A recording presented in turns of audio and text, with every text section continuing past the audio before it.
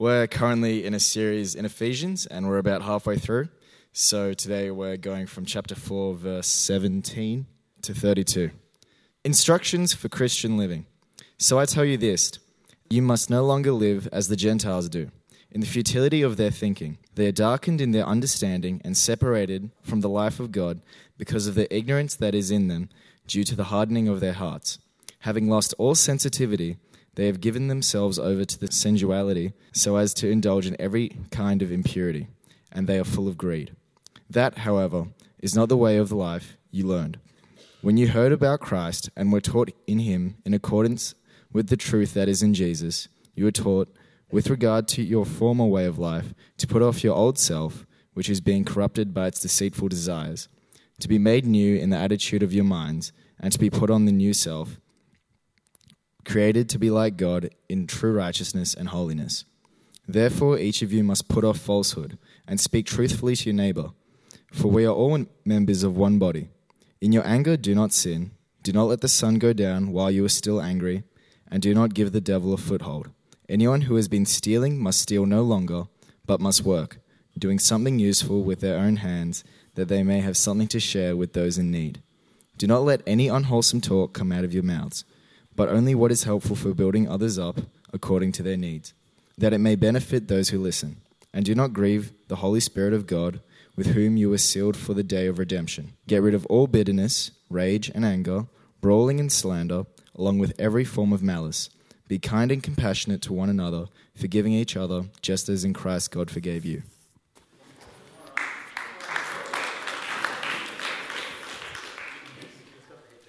Okay.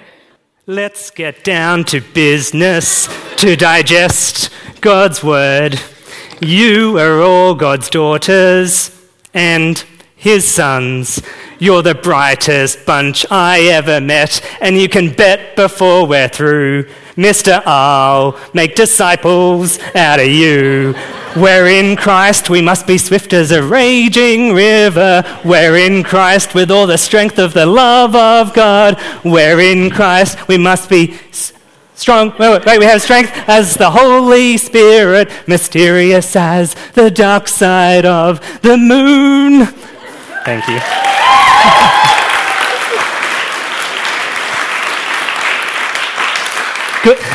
Good evening, everybody.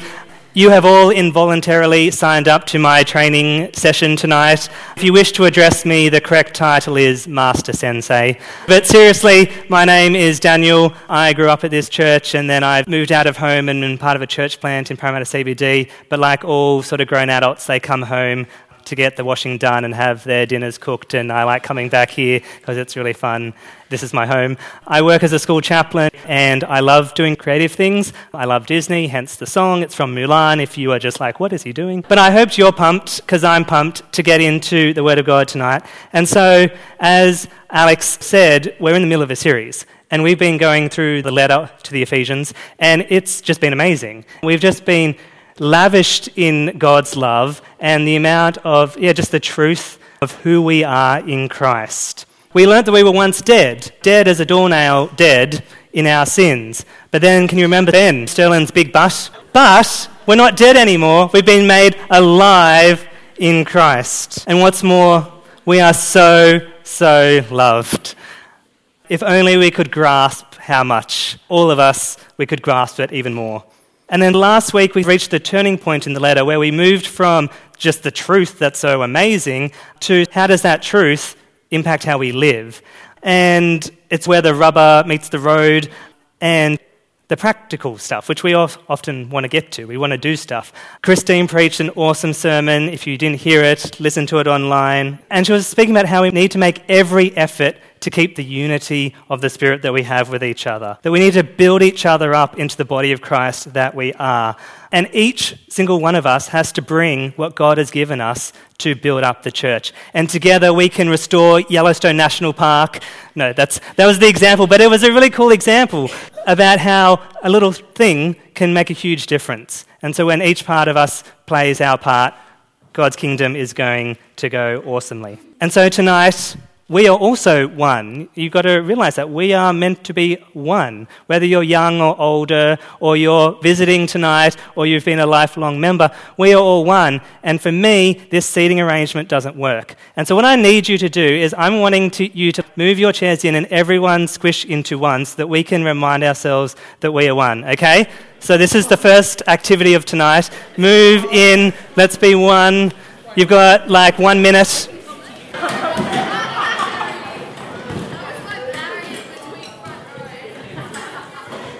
Oh, look at you now. Now you look like one. That's exciting. You have people shoulder to shoulder. You're not just your own little pockets of people. We are one. So our passage begins with the word so. And so that means everything that we're going to look at tonight is in relation to everything that we have learnt the past several weeks. And so this is in the context of our calling. We are urged by Paul to live a life worthy of the calling we have received. And we are in Christ. That is our calling. And it's important that we acknowledge that, because if we don't, we could read this passage in isolation and think it's just a bunch of do's and don'ts at best, or like a burden on us at worst, rather than actually living as who we actually are. And so what have we been called into? Well, in case you haven't been here, I did a quick summary which can fit on your hand. So it goes, we are in Christ, secure, safe, forever. We are chosen, and chosen before creation, so it's not based on anything you've done. We are adopted into God's family, and it gave him great pleasure to do so. We are forgiven, we are lavished in grace, and we are gifted the Holy Spirit as a foretaste to our eternal inheritance. I want us to say these 5 things, and so that we actually get this, we've got to memorize this. We've got to know that this is who we are. Okay, so you need to say with me, we are in Christ, chosen, adopted, forgiven, gifted the Holy Spirit. And again, we are in Christ, chosen, adopted, forgiven, gifted the Holy Spirit. One more time. We are in Christ, chosen, adopted, forgiven, gifted the Holy Spirit. Now I just want the men to do it. We'll see if men or women are better. After 3, 1, 2, 3. We are in Christ, chosen, adopted, forgiven, gifted the Holy Spirit. Now the girls, you're on your own. Off you go.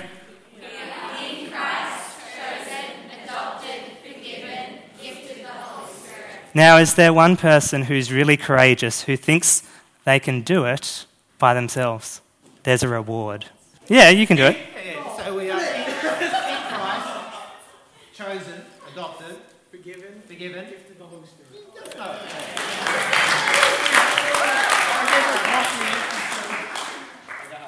Okay, so that's who we are. Hopefully we've got it in our heads.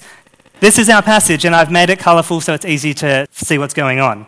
So he starts off and he says, I tell you this and insist on it in the Lord that you must. He's super insistent. This isn't just some casual language. There's no element of compromise in his language. This is not something, well, when I get round to it, I'll do it. It's tonight. This is what you must do. It must be cut off fully.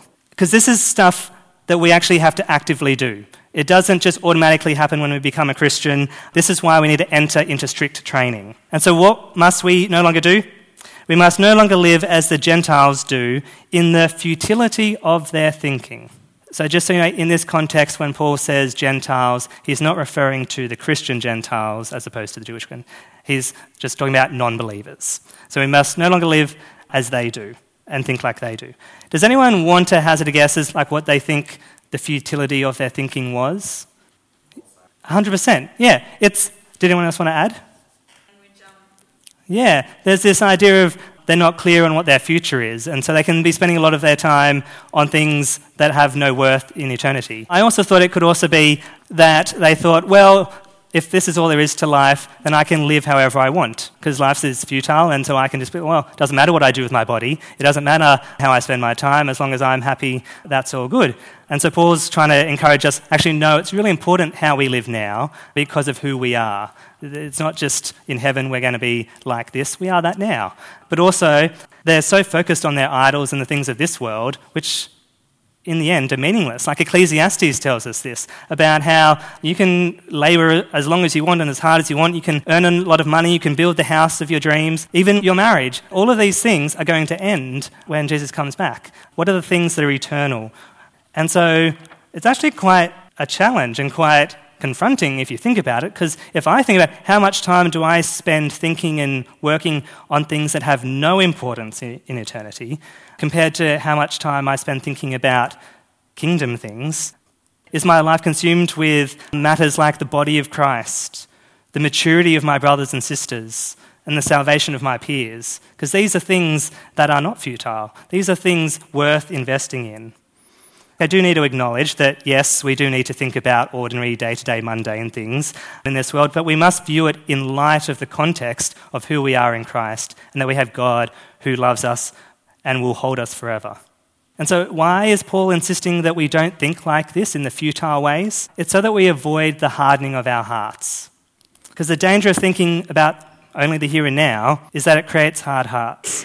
And the truth of the love of God can't penetrate such hard hearts. People with hard hearts do not realise actually what they're missing out on. They're actually kind of blind to it. They crave it, they go looking for it in all the wrong places, because all those places leave them empty and wanting more. Like a drug addict who has become desensitised to the low-level drugs needs a bigger and bigger hit of more and more powerful drugs. In the same way, a person with a hard heart seeks out their spiritual need through physical pleasures or sensuality, as is in the passage, whether that be junk food or entertainment or sex or alcohol.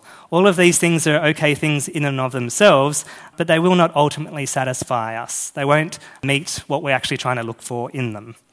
They promise all the happiness in the world, but often render us more miserable. In the end, we're seeking too much from them.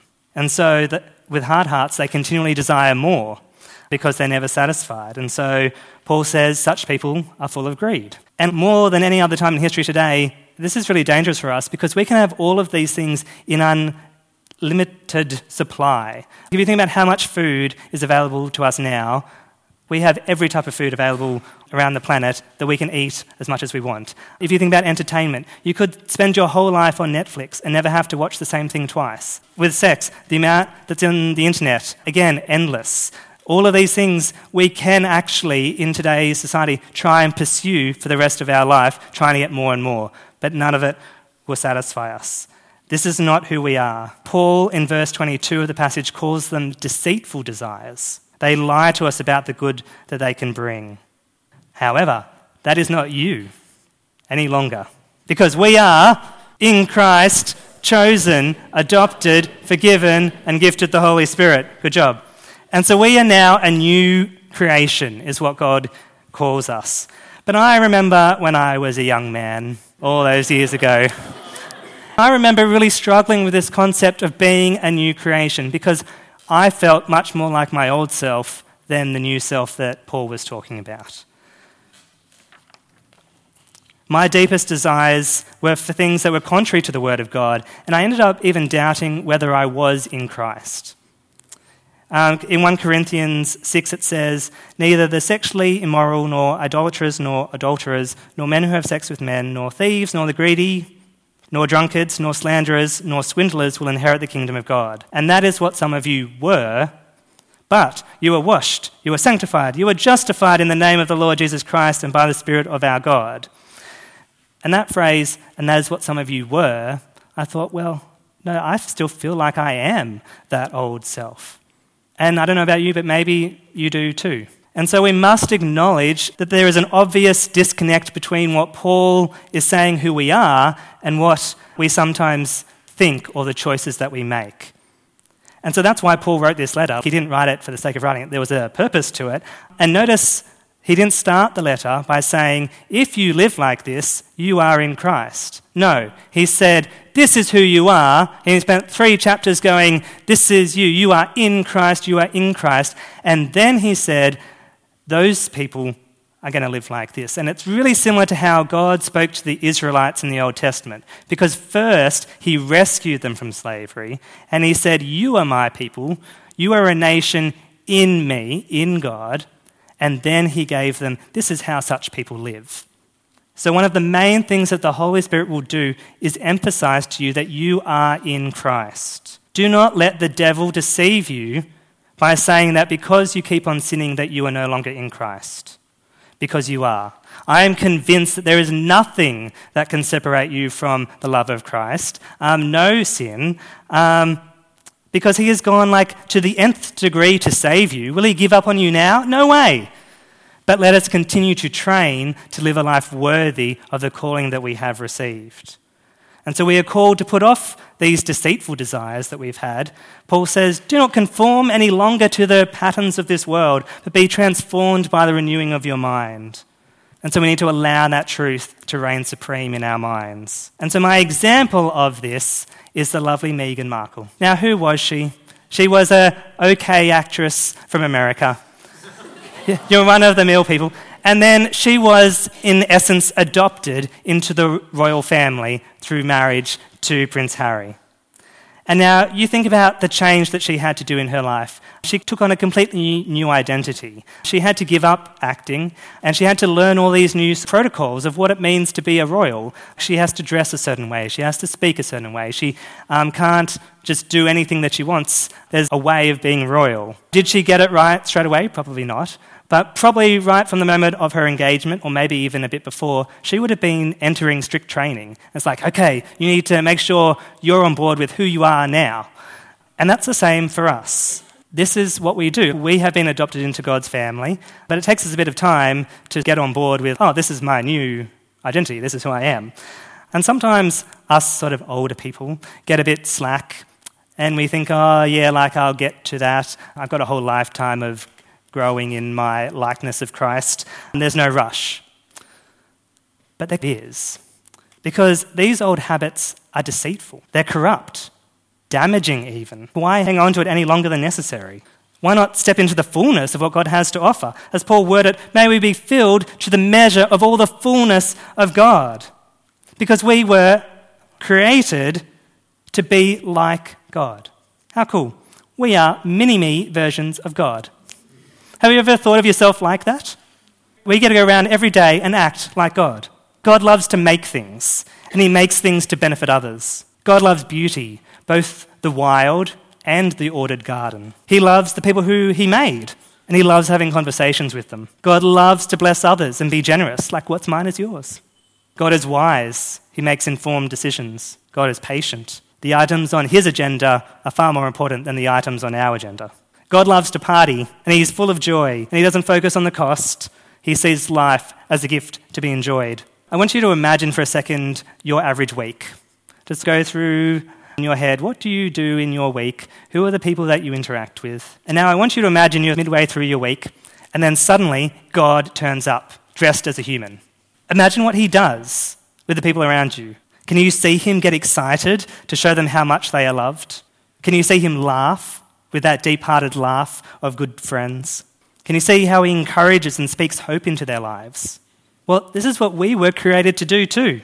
How thrilling. What a calling we get to live up to. We get to be mini-me versions of God as his sons and daughters. And so then we get to the therefore. Because we are mini-me versions of God, because we were created to live as his children, then there are some things that are unbecoming for us to do. Paul just rattles off this list of habits to put off and to put on in light of who we are. Because if we are in Christ,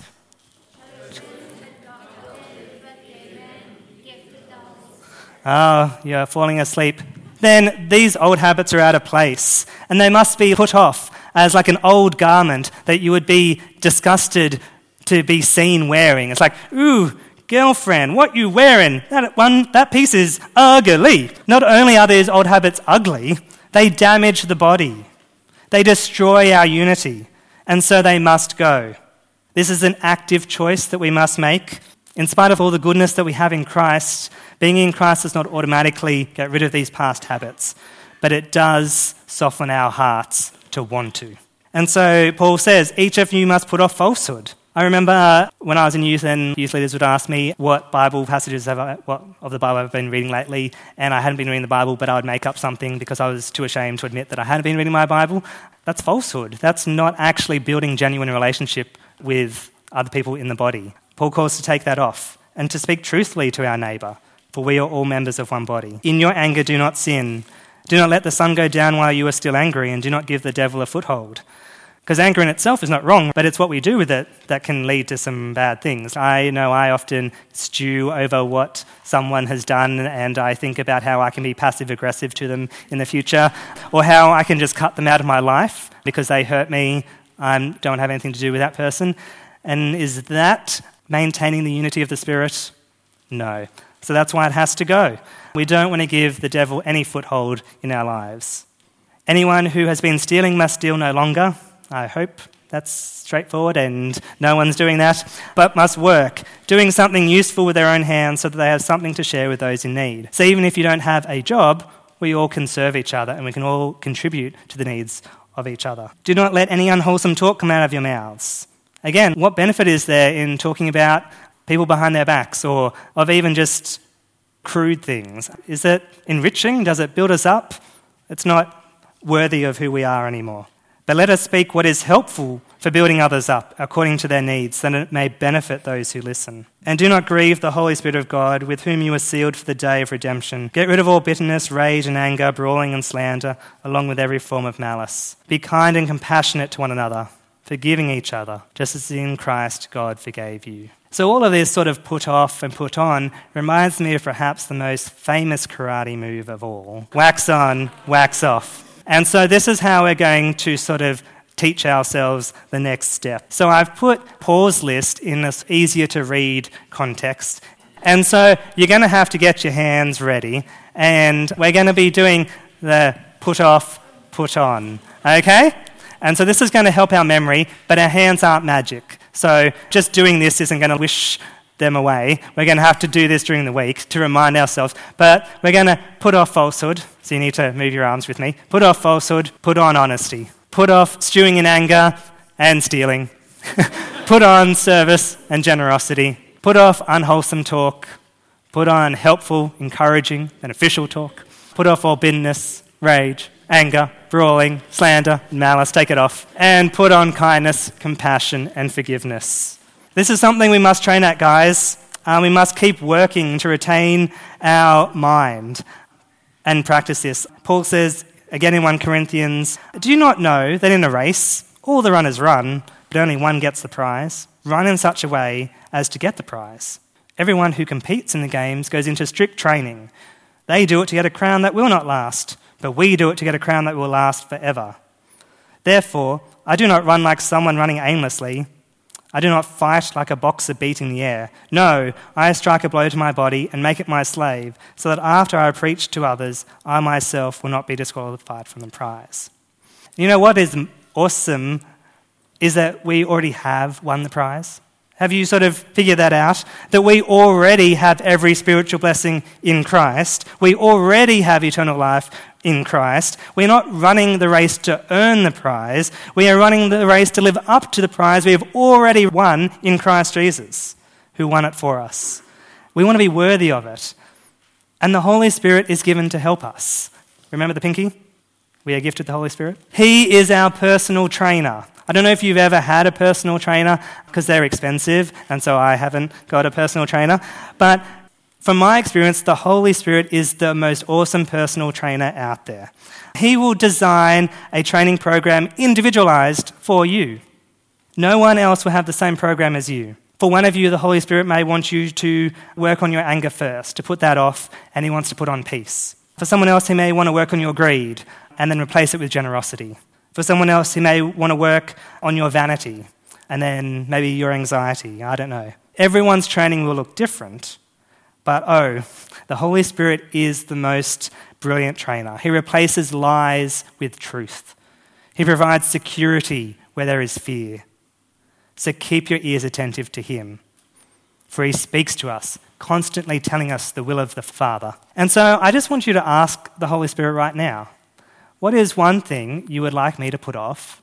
And what is one thing you want me to put on to actually live as your child? And you can use that list, but that is by no means exhaustive. I know the Holy Spirit's going to just land something in your heart right now as we spend just a minute thinking about that. And then I'm going to pray, and we're going to put it off, whatever it was, and we're going to put on whatever the Holy Spirit has laid on your heart. So I'll just give you a few moments to think to yourselves, yeah, God, Holy Spirit, can you speak to me right now and share what you would like me to do?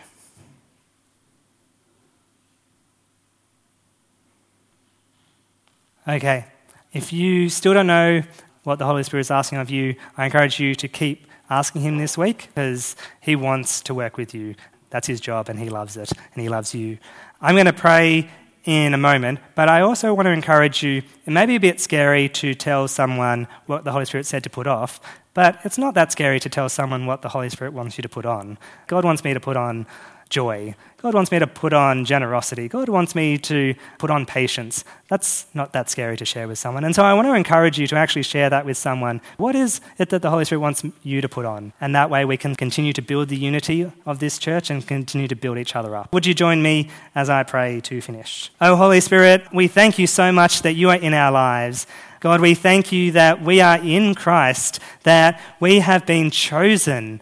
We are so special that you chose us and that you wanted to adopt us into your family. You have lavished us with such grace that you've forgiven all of our wrongdoing. And you've gifted us your Spirit to be our personal trainer. Holy Spirit, we bring those ugly past habits of ours before you now and we say we want to put them off because they're not us. They're not befitting of someone who is in you. God, would you give us the endurance and the desire to want to do that? Because sometimes they're really deeply rooted things going on in our lives. God, would you speak your truth into our lives? Would you open our eyes to see how ugly these things actually are and how damaging they are?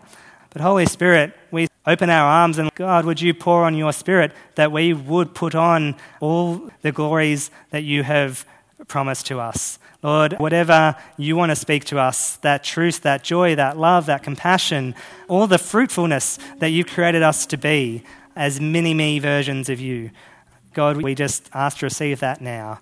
And God, in all that we do, would it be for your glory? Amen.